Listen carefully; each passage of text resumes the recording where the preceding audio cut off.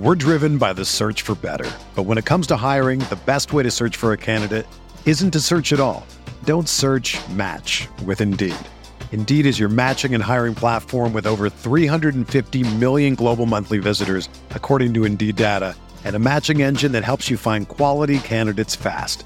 Ditch the busy work. Use Indeed for scheduling, screening, and messaging so you can connect with candidates faster.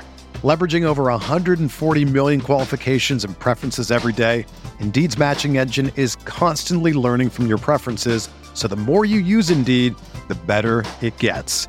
Join more than 3.5 million businesses worldwide that use Indeed to hire great talent fast. And listeners of this show will get a $75 sponsored job credit to get your jobs more visibility at Indeed.com/Blue Wire. Just go to Indeed.com/Blue Wire right now and support our show by saying that you heard about Indeed on this podcast. That's Indeed.com/Blue Wire. Terms and conditions apply. Need to hire? You need Indeed. This podcast episode is brought to you by Coors Light. These days, everything is go, go, go. It's nonstop hustle all the time. Work, friends, family, expect you to be on 24/7. Well, sometimes you just need to reach for a Coors Light because it's made to chill. Coors Light is cold lagered, cold filtered, and cold packaged. It's as crisp and refreshing as the Colorado Rockies. It is literally made to chill. Coors Light is the one I choose when I need to unwind. So when you want to hit reset, reach for the beer that's made to chill. Get Coors Light in the new look delivered straight to your door with Drizzly or Instacart. Celebrate responsibly. Coors Brewing Company, Golden, Colorado. We're here.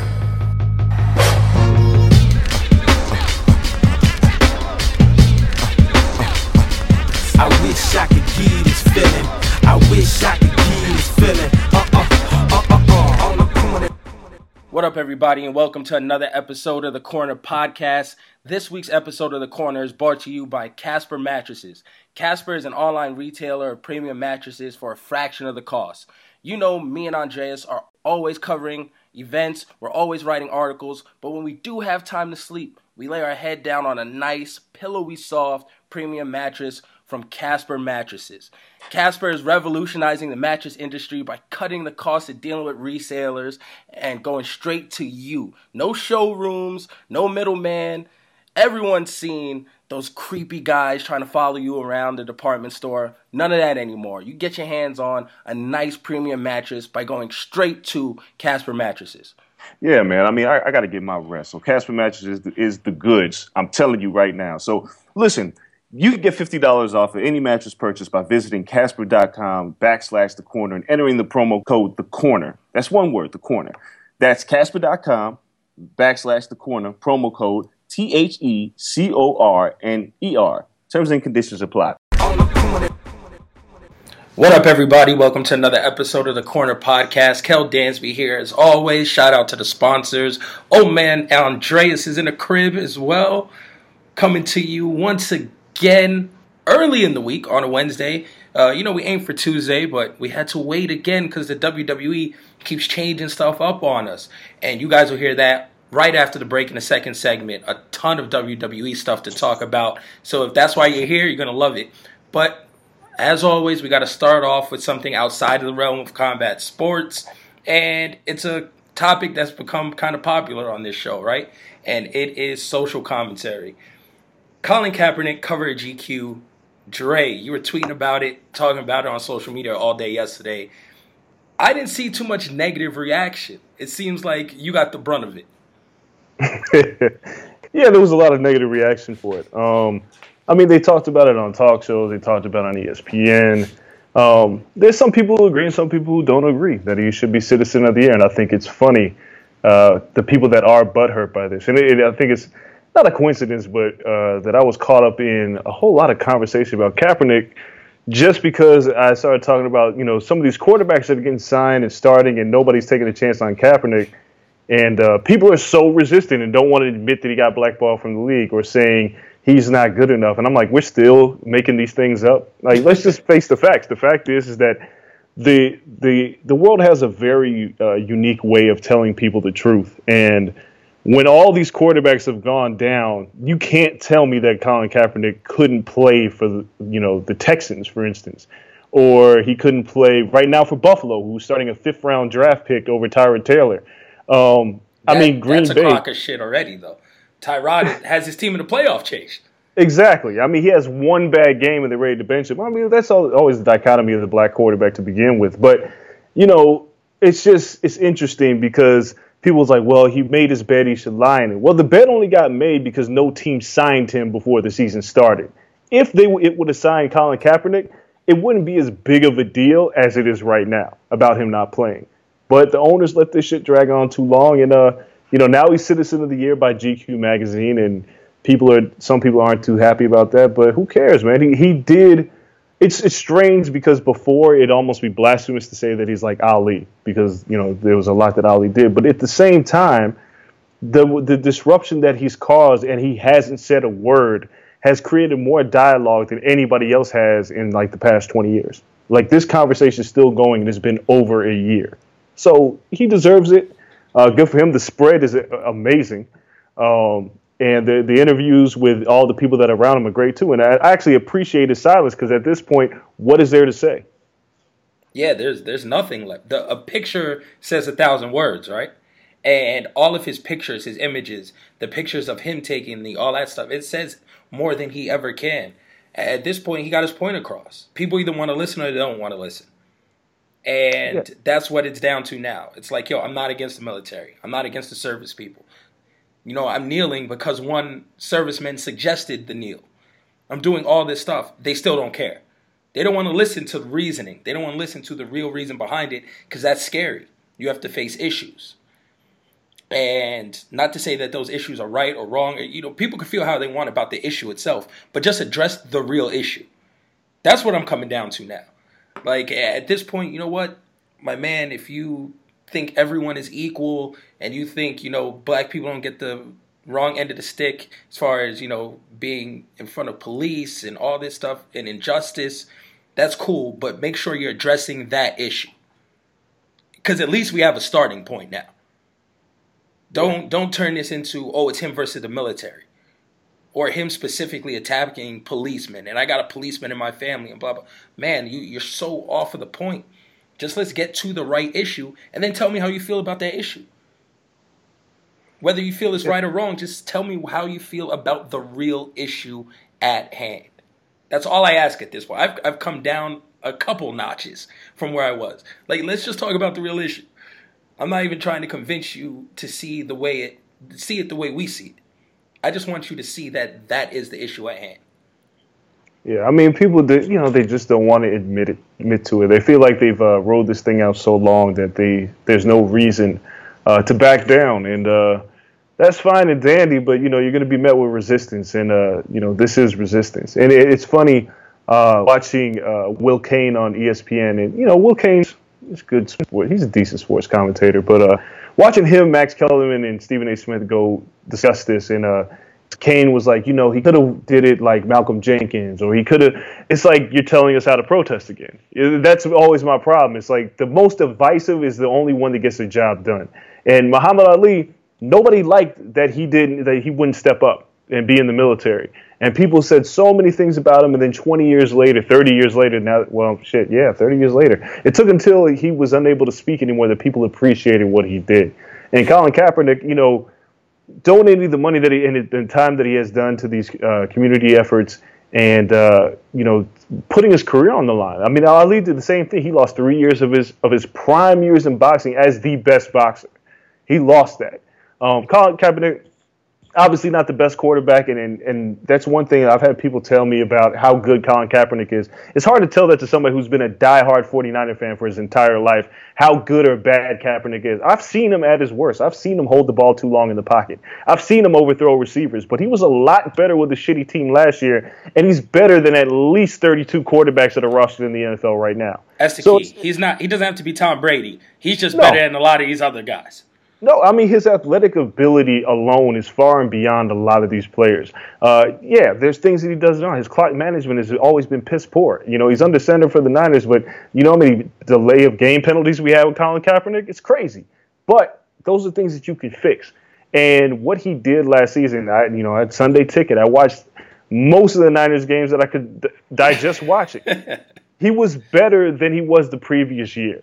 And he should be rostered. And people who want to argue that are fucking ridiculous. I mean, we got guys getting signed who haven't thrown a pass in the NFL in 3 and 4 years. So it's like, if you're going to argue that point that he's not good enough, then that's stupid. But now if you want to argue that what he's doing is wrong, and then that's stupid, because you're not having any empathy for our situation. Because I mean, just look at the dialogue that it's caused, and look at what's happened in the past few years. And I don't mean to beat a dead horse, but we've discussed this over and over again. He's just stepping up for what he believes in. If you can't have any respect for that, and him putting his career on the line for these issues, then I just don't know what to tell you anymore. So, I mean, his career is over, right? His NFL career is over. For all intents and purposes, yeah. It just is. I don't see it going any other way. Like, I'm not going to hold out hope on it. It's a wrap. But his legacy is only in the beginning. Like, the commentary seems to be such that it's going to outlast anything he would have done in the NFL. I don't care if he would have came in and won 2 championships. This is now already bigger than that. What's his legacy in that? What do you think this ends? Or does it end? Is this the beginning, and he's looked at as a guy who has changed how politics are handled in sports? Historically, when we look back at this in the context of culture, it'll have a huge impact. This is what people will remember about Colin Kaepernick. And furthermore, this will be in our school books. This will be something that is discussed much more than his actions, his play on the field.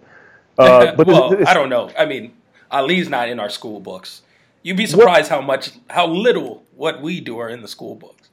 Yeah, well, I'm hoping that in the next, 10 years that we start seeing more people of color and their impact on our culture in these history books. I asked my daughter last week. She did a project on Martin Luther King, right? Mm. And that was her person in school and all this stuff. Huge project. She did it. She, kind of started talking to her about, the history and all this stuff behind it. I said, that's cool. I was like, do you know who Malcolm X is? They still don't teach that. She was like, no, I have no clue who Malcolm X is. I was like, so, and she got like a 96% on this paper on like Martin Luther King. I was like, so how'd you get an A? I was like, you can't have the yin without the yang. Like, what did you look up? Like, how do you see any type of literature that does not bring up Malcolm X in regards to Martin Luther King? Just on the different aspects of what they did at the same time. Like, one did stuff very differently, but let's be real, it was just as impactful, if not more so. Both were needed. And I was like, she had no clue who he was. No, I mean, and I was like, yo, I got to give you a whole different book. Like I don't care. Like, it's crazy. So you'd be surprised how that narrative, even in schools now, and people talk progression and all this stuff, and yeah, but the way that kids are being taught, the teachers still hold bias, even though they can say the younger generations are moving past that, which honestly it should be, and they probably are. You're getting more assimilated, more people are mixed, or you're being brought up in a diverse culture. You should be a little bit further advanced. And my kids probably see race a lot differently than my generation did, than your generation, definitely than our parents' generation. But the teachers are still all the same. And they're hiding a lot of shit still. Yeah, but I mean, in the case of Colin Kaepernick, I don't expect it to be in our school books for like our 5th graders or our high school students. I expect this to be taught in college. What an athlete can do with social issues, and I expect his face to be there. So when we talk about legacy, that's what I think is going to be more important than anything else. But his story's not done yet. We don't know what he'll do next, or what is left for him to do. You look at John Carlos and Tommy Smith, and the symbol of them standing at the Olympics with a black fist with a black glove raised in the air. And you look at them now, and they're not rich, but they had a very significant impact on our culture, and that's how they were remembered more than what they did in the Olympic Games. So that's going to be the legacy of Colin Kaepernick. His story's not done, but yeah, I mean, he still got the lawsuit against the NFL. So all this stuff will be interesting to continue to watch play out. But who knows? I'm not even sure if he knows what's next after this. So yeah, just gotta kind of stay tuned. I can say he's not playing. Like, I can say that pretty confidently. Yeah, the NFL wants no parts of him. Talking about that, another person that graced the cover, Kendrick Lamar, cover of Forbes. 30 under 30. that's another thing interesting to see, which was great cover spread. Huge props to him. And they said, he's kind of hip hop's conscious, I think they called him, on the cover. And it's cool that he's getting play for being different, for being outspoken. Is this now like the in vogue thing to do though? Like where does it switch where you say, you know what? You're kind of just using this because it's a talking point. Like, well, I mean, it's a weird dynamic. It's kind of short-sighted to even look at it like that. I mean, the reality is that Kendrick Lamar has the most talked about album of the year again.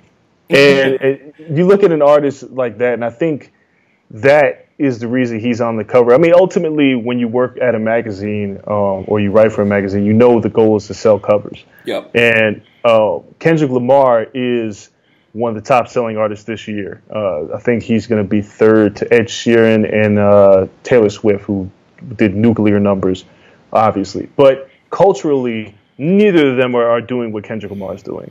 So there's a reason why he landed on that cover. And it's not, it's the fact of the matter is the Kendrick Lamars, the Colin Kaepernicks, the Michael Bennett's, like the Van Joneses, the Angela Rye's. Like, you look at these people who are making cultural differences, and they're people of color. You even look at it TV. A friend of mine, Lena Waithe, who's was a writer on Master of None, has got a series coming out on Showtime about Chicago titled The Chi. She's a lesbian. She's a fantastic writer. A friend of mine, Jazz Fly, is a writer on This Is Us. And she just landed a show, props to her, on Showtime with that she's going to be writing for Jim Carrey. People are making moves, and people have to recognize these moves. You can't ignore them. So, if Kendrick wasn't on the cover, if Colin wasn't on the cover, we'd be bitching about that. The magazines aren't doing the right thing. Yeah, that's true. It just makes me wonder if it's in vogue. It's not, undeserved. Like, I think it's well-deserved. I think it's what should happen. It's just, when you say, like, their job is to move covers. Yes. Do you move covers because these guys are, in Kendrick's case, because he's the most accomplished and well-known out of your under 30? Or do you move covers because being an outspoken black man is in vogue? Because now it garners attention because the people who like him are riding for him, but equally as much that the other side is so against speaking out on these issues. Is it a country divided? Like, are you playing both sides? Like, are you doing it to just play on that narrative that we have going now, for better or worse? It's the Trump era. There's no gray area anymore. Well, I think it kind of answers the question in itself. I think you look at the state of the country and you look at somebody like a Kendrick Lamar who is accomplished as a musician. So, again, you have to put him on the cover. You're trying to sell magazines, yes, but you can't ignore the fact that he is probably the most accomplished person under 30 right now. In the case of Colin Kaepernick, the biggest talking point that has caused the biggest rupture in sports is Colin Kaepernick. So you can't ignore it. I mean, obviously you could say J.J. Watt, but J.J. Watt's not even moving the needle like Colin Kaepernick is right now. So I don't think it's an en vogue thing. Obviously, there's going to be people that don't buy the magazine because Colin Kaepernick's on the cover, or don't buy the magazine because Kendrick Lamar's on the cover. But you just got to kind of go with what's right. But yeah, ultimately, you have to sell a magazine, so it's a double-edged sword. Yeah, but I feel like it kind of works out for us. I feel like it's the most talked about thing right now. I feel, and this is the craziest shit ever. If Tyron Woodley, and we'll talk about UFC here in a second, if it's proven that he's going to fight Nate Diaz and all this shit, if he walks out in that press conference and takes a knee, it'll make him bigger than anything else he's done in his career. And it would sell that fight. Just because that narrative is in vogue. It's so different with the UFC, though. And we'll talk about that later. Like, if he just took a knee on stage, if he came out... What would he be taking a knee for on stage? Regardless. Do you think these people care? If he just came out... It looks stupid if he took a knee on stage. Took a knee and raised his fist on stage, this shit would be on everything. It would look stupid. It would. I'm just saying, though. It's like the thing is in vogue. Like, it's crazy we talked about the black villain for so long, right? And to be famous, you kind of they perpetuate this black villain role. Back to the pimps in movies and shit. Now everyone had to be a pimp and blah blah. And the NWA's blowing up. The black villain, even in sports, the Alis, the Tyson, they want the scary black man role, and that's how you get across. And Floyd used that to make money. I'm wondering if we're seeing the next evolution of that role, which less scary black man, more aware black man. Though the educated, aware black man who speaks his mind might be the new version of the scary black man, and might be the selling point. Yeah, I mean, it's like I said, we'll discuss UFC furthermore in detail about that actual bullshit fight. But in Tyron Woodley's case, he's functioning in a universe that doesn't give a fuck about him. Like, the UFC and its fans don't care about Tyron Woodley. As a matter of fact, they hate his guts. So Tyron Woodley's story is going to need to be told off of the stage. I mean, personally, I'm hoping that I get an opportunity to do it on a bigger platform. But, you know, and full disclosure, I pitched this story to ESPN The Undefeated, and I got nothing back. But the reality is that a guy like Tyron Woodley needs a stage outside of the UFC to make his presence felt, because that is still, strangely enough, a very conservative, I don't want my politics in my sport, Dana White, Trump supporting fan base, unfortunately. So whatever he does, he'll be cast as a villain, and it'll be even hard to get that message outside of the sport because the UFC controls all of its messaging. So it's hard, and I hope there's something that Tyron can do, and I hope I can help him do that.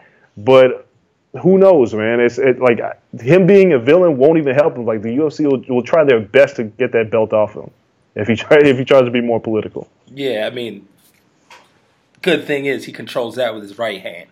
So he has all control on how long he holds the belt. Before we go into combat sports, which we're drifting into, it's Survivor Series week, and we're going to talk about wrestling later, but I thought it'd be cool to take a nice little spin on the Survivor Series matchups. For people who aren't wrestling fans, it's a 5-on-5 match where you pull random talent from across the WWE. This year, each brand has their own team, and you make this like hodgepodge group of characters. Whether you're a good guy or a bad guy, it doesn't matter. You put them all together and you see which team is best. You try to make your best two teams possible. I wanted to do that with hip-hop. So, since Dre, he is the connoisseur of hip-hop on this show, I want to test my skills against it, see what you guys think. Which one of us can make the better Survivor Series hip-hop team? The only rules we have is you can get 3 rappers, any type of rappers, but you have to have one mumble rapper, just because every Survivor Series team has the one jobber, kind of, or the weak link. So that would be our mumble rapper, and we have to have one female MC as well. So 3 rappers, any kind, 1 mumble rap, and 1 female MC. You can be the A show on this, Dre. You would be Raw. You take your first pick. Well, okay, so I got a couple of questions, because we got to go 1-1 because you're not just going to wash me. Well, no, of course not. But what are we looking for to have a better team? Are we looking for battle MCs? Are we looking for just great rappers? Like, what are we looking at here? Whatever your criteria is, you can draft those, and we let the people decide. So you get 3 rappers, 1 mumble rap guy or young kid right now, but it can't be like a dope conscious young kid. You can't pick Chance or someone like that. And 1 female MC. Jesus Christ. Okay, another question.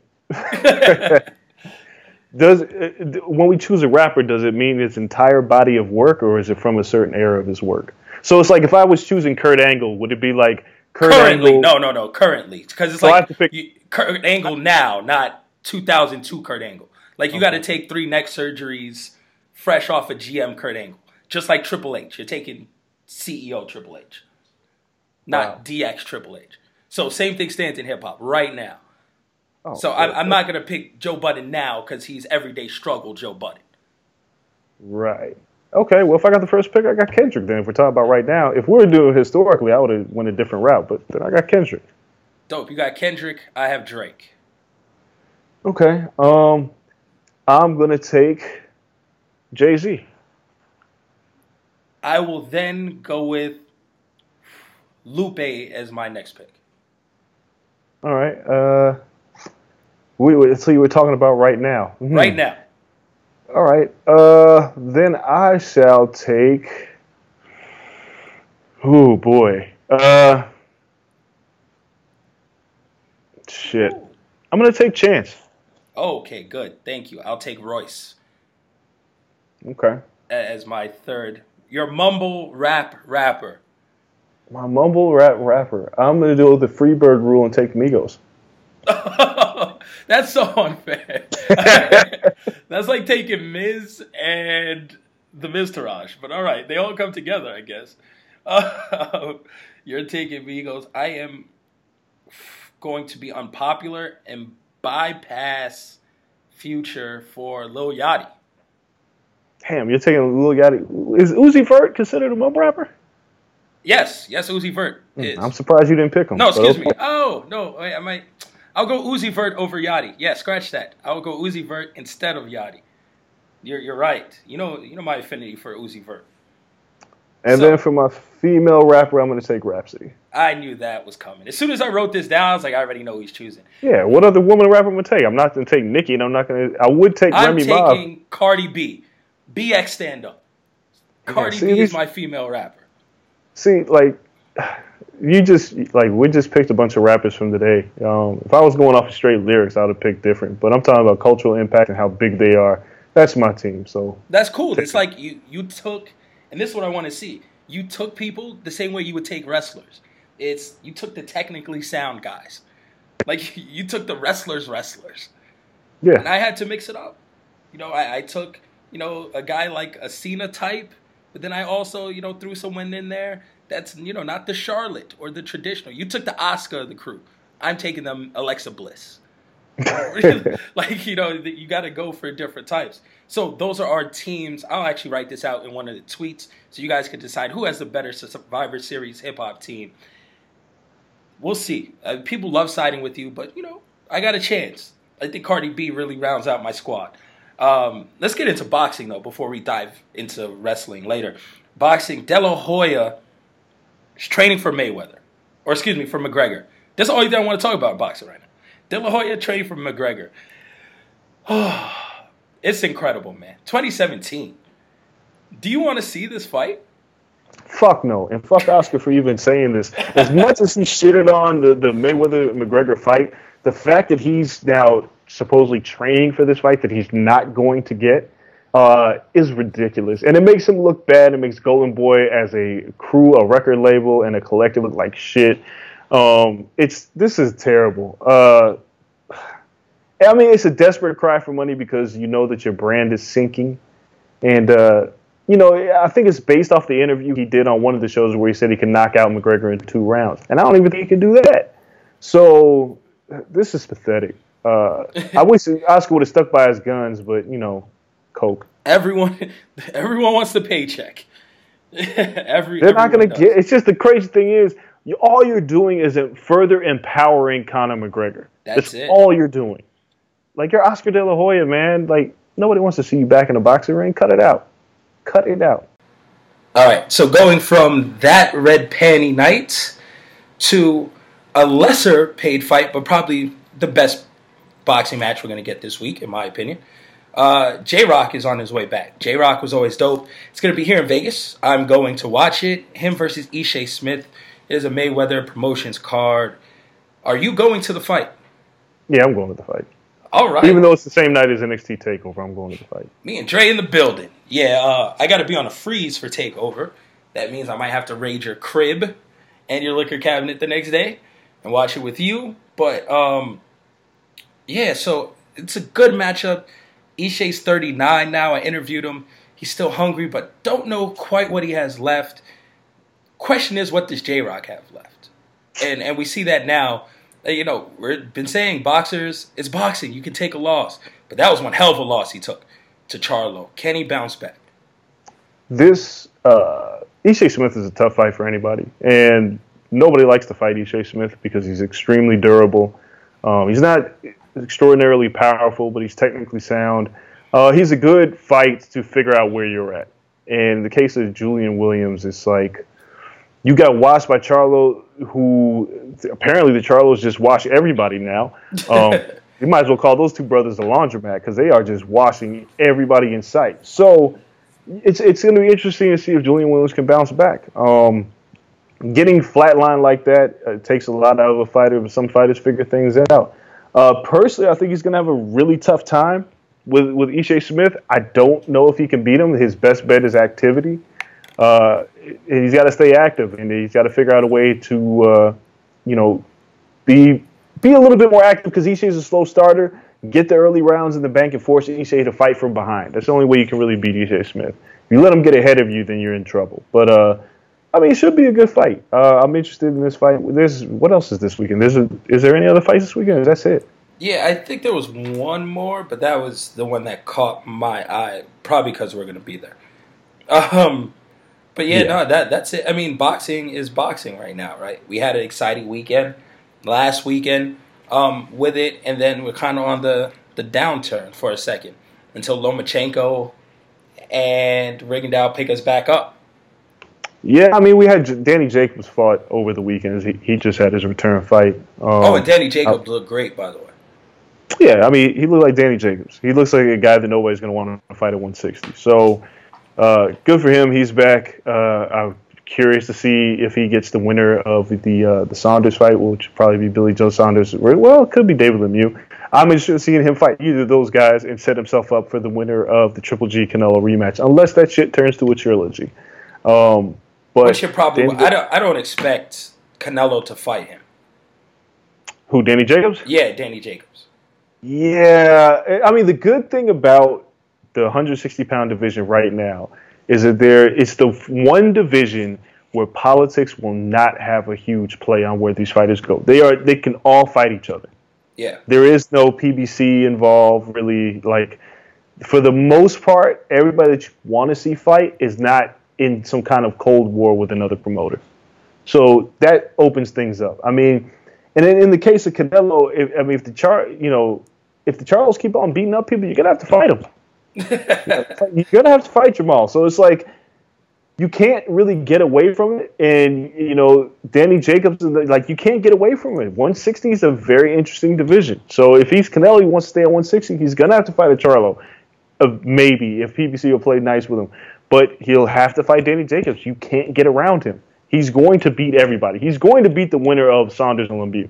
Yeah, let's just go ahead and write that down now. Yeah. So you're going to have to fight him. You can't escape. And Triple G, that was one hell of a war with him. I thought that fight was closer than the Canelo fight. Yeah. I did too. But I always said that Jacobs was a tougher fight for Triple G than Canelo. Even though the Canelo fight was close, I just think Danny Jacobs is a guy that you really don't want to fight. And I'm going to stay to it. I think Danny Jacobs beats Canelo. If they fought right now, I'm picking Danny Jacobs. Yeah, because he's so much bigger than even Triple G was against Canelo. And that's his whole game, right? Like, just be the bigger man. And it helped him against Triple G. Be the bigger man, a lot bigger than Canelo. He'd be bigger. He punches hard. He's a great counterpuncher. Like, when he fights, he can fight off his back foot. There's a lot of things that Danny Jacobs brings to the table that would make it hard for Canelo to deal with. So it'll be interesting to see how the 160 plays out. But junior middleweight with Ishe Smith and J-Rock, that'll also be interesting to watch how that plays out because 154 is a very intriguing division right now. So boxing's in a pretty good place. Even the heavyweights are interesting. So 2018 shaping up to be good. But yeah, we got this fight to watch this weekend. I don't know how many other people will be watching it. Most of you guys who are wrestling fans will be watching TakeOver. I ask you, please don't spoil shit for me. Too many of you guys on your timeline. They need to go like, did you see that? No, I didn't see it. If I'm not tweeting about it, I'm not watching it. Yeah, don't have Dre mute you for the weekend. I'll block you to everybody. Let's talk about UFC, man. So much craziness. Let's talk about Conor and Bellator first off. Oh, Jesus Christ. He jumped into the cage celebrating. I'm in the minority, which I'm not trying to, give Conor the pass. But I thought, it's Conor McGregor. He jumps in the cage. He's celebrating with his teammate. I thought that was normal. Obviously, all the stuff came out before the fight actually aired. I didn't know that the fight wasn't stopped. I thought it was a knockout, and he was celebrating a knockout. And then the ref kind of pulls him apart. Conor says something to him. We can't hear what the ref says back. And it led to the big hoopla that Bellator was quick to promote and use in their favor. And then, we're talking about Conor being punished and all this stuff in the UFC. UFC ain't doing nothing to Conor McGregor. But Bellator surely cashed out on his little run-in, which I'm sure made Dana more mad than anything else. It's Conor, man. He's a superstar.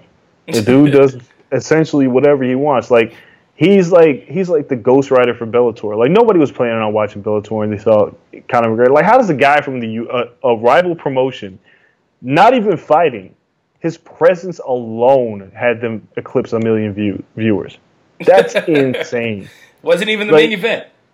No, it wasn't even the main event, but people wanted to see the madness of Conor McGregor. And it's, again, you're empowering him. By putting him in your promotional material, you are empowering Conor McGregor to and ultimately, I guess the UFC should feel bad about this because he's going to rake them over the coals for his return fight. Everybody knew he wasn't going to fight in December. That shit wasn't happening. No. There was no way they were going to negotiate a deal. And that fraudulent-ass punishment saying, oh, he won't be at UFC 219. No shit, he wasn't going to be fighting in UFC 219. He wasn't even booked for it. How are you going to punish somebody for something they weren't even at? So that's ridiculous. It's Conor, man. He's the biggest star in all promotions. Easily. There's nothing like Conor McGregor. He's bigger than the sport. He's something completely different. He's a whole different monster at this point, and he's acting like it. So we never know what's going to be next. The question is, does this sidetrack him? Is he doing too much? Like, does he lose focus? Absolutely not. I had the privilege to watch the Conor McGregor movie, the documentary, in advance. Hey, about a week shout ago. out to you for saying my voice is in it. Yeah, your voice is in it at the end when you ask Conor if he's still interested in going after 2 titles from that day that we visited him at the gym. Your voice is at the end. I heard it. I was like, is that Kel's voice? I was like, it sure is. So you are in the Conor McGregor film at the end. It's right before they show when because the movie is bookended by his second fight with Nick Diaz. It starts at like the 3rd round, and then it goes all the way back to the beginning. Well, not the beginning. His early MMA career, and then it catches us up to that fight.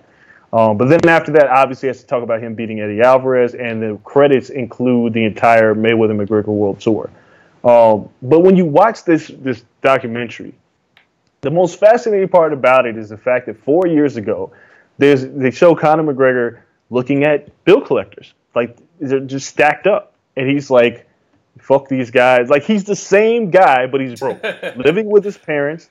You know, D. Delvin, his girlfriend, they're both living with his parents, and he's trying to find a way out. But his discipline to the sport, he's a student of the game, has never changed, no matter how much money he got. Like, there's a whole segment on him getting ready to fight Jose Aldo before he pulls out and gets replaced by Chad Mendes, where McGregor has a knee injury, and they catch it on film. And he's like, I'm not telling Dana. And he's working through this knee injury. And it's just like, you look at this man, other people would have pulled out of the fight. Or when he loses to Nate Diaz and he says, I pussied out. Like, he talks about being choked out. And the next day he's back in training trying to figure out his cardio and to right his wrongs. So that film in itself is a revelation because there's so many things that we never got to see. They show when Dana and Lorenzo Fertitta show up at the Mac Mansion to tell Conor that Jose's not fighting. And the look on Conor's face, he's like, well, fuck. And he's like, well, fuck, who am I going to fight then? Like, there was never a thought for him to wait or do something else. He was like, I'm fighting somebody. In his head, he's like, I'm injured. I'm fighting somebody. I don't care. So that, I just don't think he ever really truly loses focus.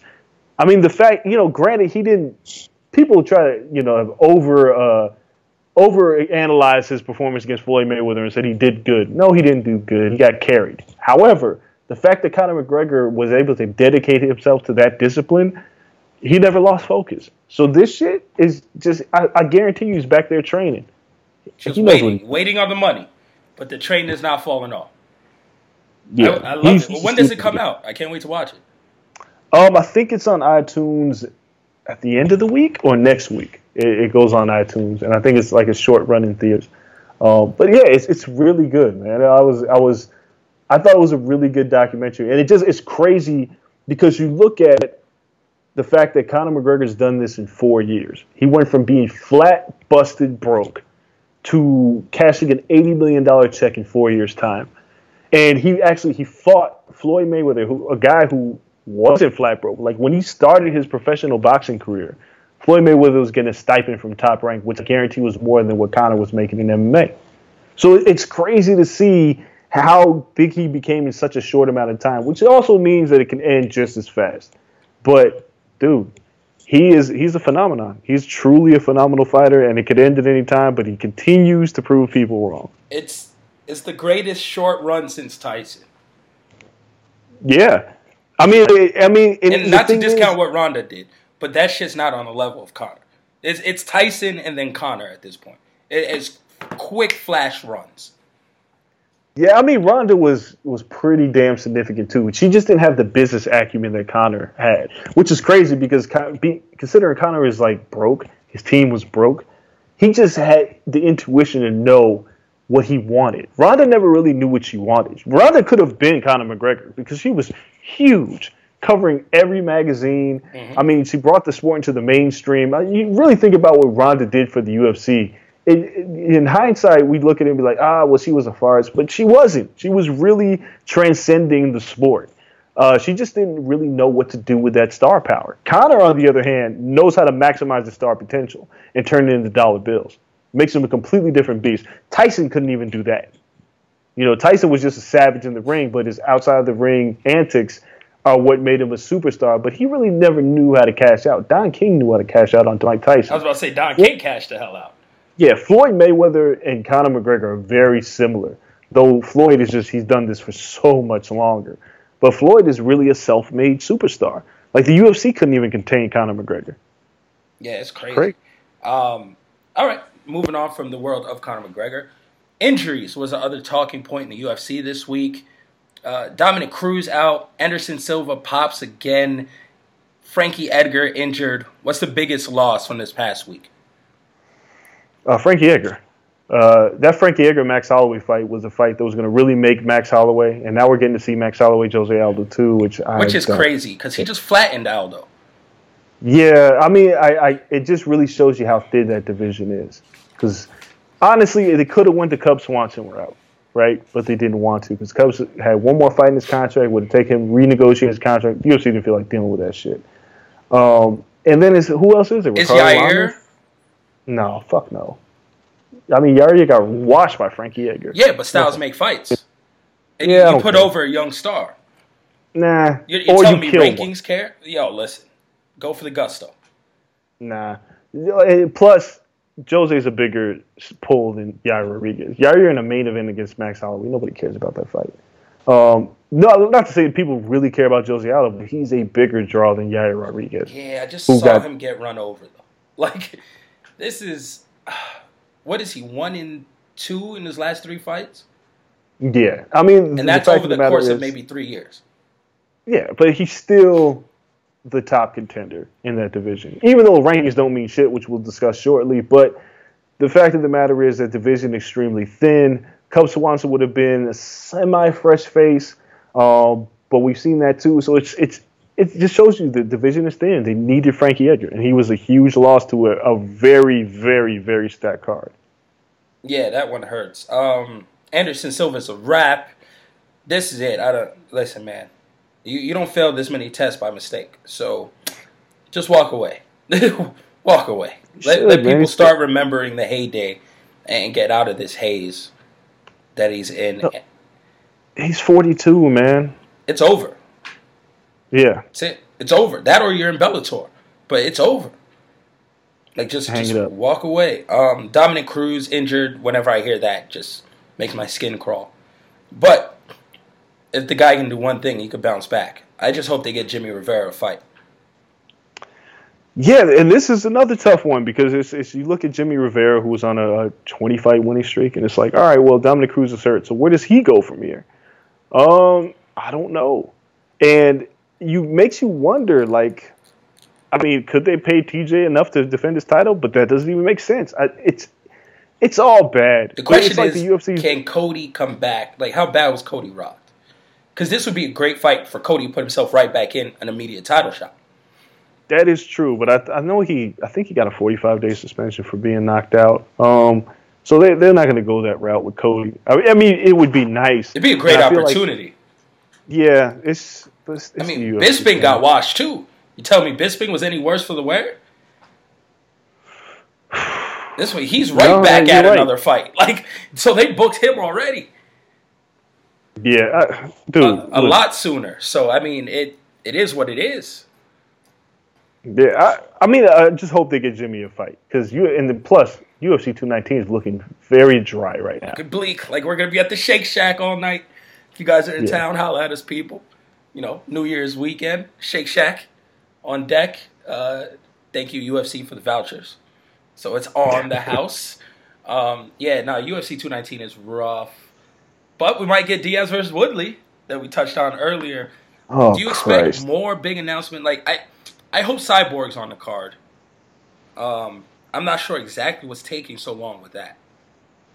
Negotiation and finding somebody willing to fight her. Holly Holm it seems to be right there. Like, they shit else. Like, her versus Holly, let's go. Or the chick from Invicta who was supposed to fight her originally. Megan Anderson. I don't know what's going on with Cyborg in the UFC. I can't, and I haven't taken the time. Like, I've kind of checked out of MMA for the past week in the sense of trying to, break any stories or anything like that. Because I really don't care. But I'll probably reach out to Cyborg's manager because I'm just really curious. Like, what the hell is going on? How is she not booked? And she's just got this really weird relationship with UFC. Yeah, she wants to fight. They just are very hesitant for some reason. Yeah, I don't know what it is, but yeah, I guess we should talk about this Nate Diaz, Tyron Woodley thing. It's absolute horseshit. That's what it is. Well, okay, that's simple. It's the catalyst because you take a shot at somehow, some way, the 2% chance that Nate Diaz can actually beat Tyron Woodley, and that Conor McGregor trilogy at 170 is now for a third title for Conor. And that shit makes him legendary. Yeah, see, I get that, but it completely, just say fuck the rankings. Like, why do we have these? Who cares? Like, no one cares. And they never apply to Conor McGregor. No, they don't, but this would be a very stacked welterweight division that Nate Diaz would essentially leapfrog the entire division coming off of a loss and over almost 2-year hiatus to fight for the title? Come on, man. Stranger things, obviously, Bisping fighting Henderson, at least there was a narrative that Henderson had beat Bisping. And I still don't even approve of that fight. But Tyron Woodley and Nate Diaz is absolutely ridiculous. It makes no sense. But that perspective of trying to set up this super fight, but it's going to blow up because Tyron Woodley's not going to lose to Nate Diaz. No, he ain't going to lose. Once again, it's a very slim chance. But at this point, they're just taking the slim chance. Like, what if? What if it finally breaks perfectly for the UFC? They break down a lot. No, because they tried the same thing. GSP, it was GSP versus Silva was like one fight away, and Silva gets wrecked. Yeah, that GSP Silva fight wasn't happening. Shit never falls right for them, man. No, yeah, but the thing is, I'm curious if they pull this fight together. How much are they paying Nate Diaz to come back to fight Tyron Woodley? 3 times as much as Tyron's getting. So if Tyron's on 500, if Tyron is on, it's only going to probably pull 750. Nate has to get a guaranteed 2.5. So doesn't this make it makes it even worse because it clearly tells you that WME IMG doesn't know what the fuck they're doing. But furthermore, it says our challenger who hasn't won a fight against anybody who's a true welterweight is going to get a title shot and make 3 times more than the champion of the division. Correct. It's all kinds of fucked up. All types of fucked up. But they don't have a union, so no one can say anything. You got to eat it. It's bad. It's really bad. It's bad matchmaking. It's a bad precedent. I get it if you don't want to go the Colby Covington route because you don't feel like there's enough star power for UFC 219. Like, you would have to really stack the card. But Luke Thomas on Twitter made the point, is like, if the UFC is having such a great year, as Dana White says, couldn't they just have a regular title fight and just move on? But they're really trying to blow it out because the UFC has struggled. With the exception of UFC 217, this has been a really down year. Yeah. And they just have to face the facts. I don't care what they say. We've had some good fights, but cards have lost main events left and right. We lost Khabib and Tony. We lost Amanda and Shevchenko. Like, we're just losing fights left and right. We lost Max and Frankie. We lost Cody and TJ at was it 214, 213? I don't even know anymore. 13. John Jones gets popped after winning. Like, you've had a shitty year, and they're trying to rectify that with a year-end card that's going to try to save the sport. It sucks, man. It's not going to happen. UFC is just in a bad place, with bad people and just bad management. I mean, you can't put it all on Dana White, because I know WME has a lot to say about matchmaking and how they're going to make this money back from the lemon that they bought, but you're not going to make it back like this. No. Like, you're going to wreck Nate Diaz with Tyron Woodley. And I know that there's still the idea of the Conor Nate Diaz trilogy coming to fruition. But how difficult is it to justify? If Tyron Woodley goes out there and murders Nate Diaz, let's just say that happens. He mauls him. Yeah. Conor would then have to fight Tony. And then there's no reason to fight Nate. Because Nate was coming off of 2 losses. Conor's fighting Tony anyway. I think that's kind of done deal for March. I think that's the route they're going to go. They're going to make that announcement. You got 3 months of promo. I think Tony will do a great job building towards the fight. I think that's pretty much a done deal. But if Nate gets wrecked by Tyron Woodley, how difficult is it to justify whatever Nate's asking for a trilogy with Conor? It's like you lost 2 fights, dude. Yeah. Maybe they're trying to talk him down. I don't know. It's not going to work with him. Because the common people aren't going to care that he lost. They're going to want to see a trilogy. But again, it's just, if you're coming to the negotiating table and it's like, well, people want to see this fight, $20 million, get the fuck out of here. You just lost 2 fights. No, he's never getting $20 million. He better take this 3 to 4 and be happy. No one makes 3 to 4 in this damn company. No, but it's just the precedent that UFC is setting by allowing these things to happen. Like, there's no reason Nate should fight Tyron. And I get it also from Tyron's perspective. It's like, yeah, sure, I'll fight him. That's my biggest payday. Yeah. Like, I get that. I get all the Tyron should look at it as light work. Yeah, I mean, obviously he's going to take the fight, but it's just, that's not the guy who should be fighting for the title. No, light work, big payday. We can't beat that. We're going to take a break real quick. We got wrestling to talk about. And you guys stay tuned. Right after the break, we'll come back. Survivor Series weekend. A lot of stuff to recap.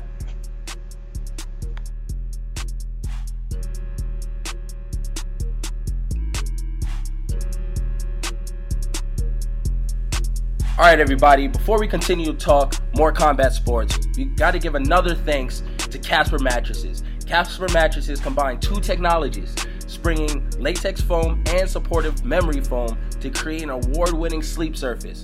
Have y'all ever slept on memory foam? It's like floating on air. It's that great. And this is how we get our sleep. So you guys make sure that you check it out. Casper Mattresses are made in the USA and have free shipping and returns to the US and Canada. Shout out to the Great North. You can buy your Casper mattress easy online, and it's completely risk-free. Look, dude, you spend like a third of your life sleeping, and Casper understands the importance of trying out a mattress before you commit. Look, so if you aren't satisfied with the Casper mattress, you got a 100-day period. Yeah, that's right, 100 days. You know, like 100 days of sleeping, by about that time, I think I know if I like my mattress. So get a Casper mattress for $500 for a twin or $950 for a king size. And you can save an additional $50 towards your Casper mattress by going to Casper.com/thecorner and entering the promo code TheCorner. That's Casper.com/thecorner. Promo code TheCorner to save $50 towards your Casper purchase. Terms and conditions apply. Look, again, man, I like to sleep, and these things are for real. Make it happen. But now it's time to get back to talking combat sports, so stay with us.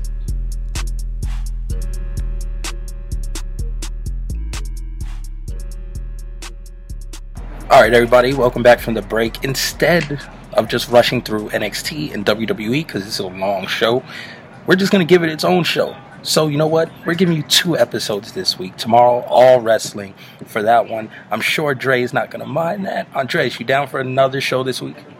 Yeah, I mean, considering Survivor Series and NXT are like a week long anyways, they deserve their own show.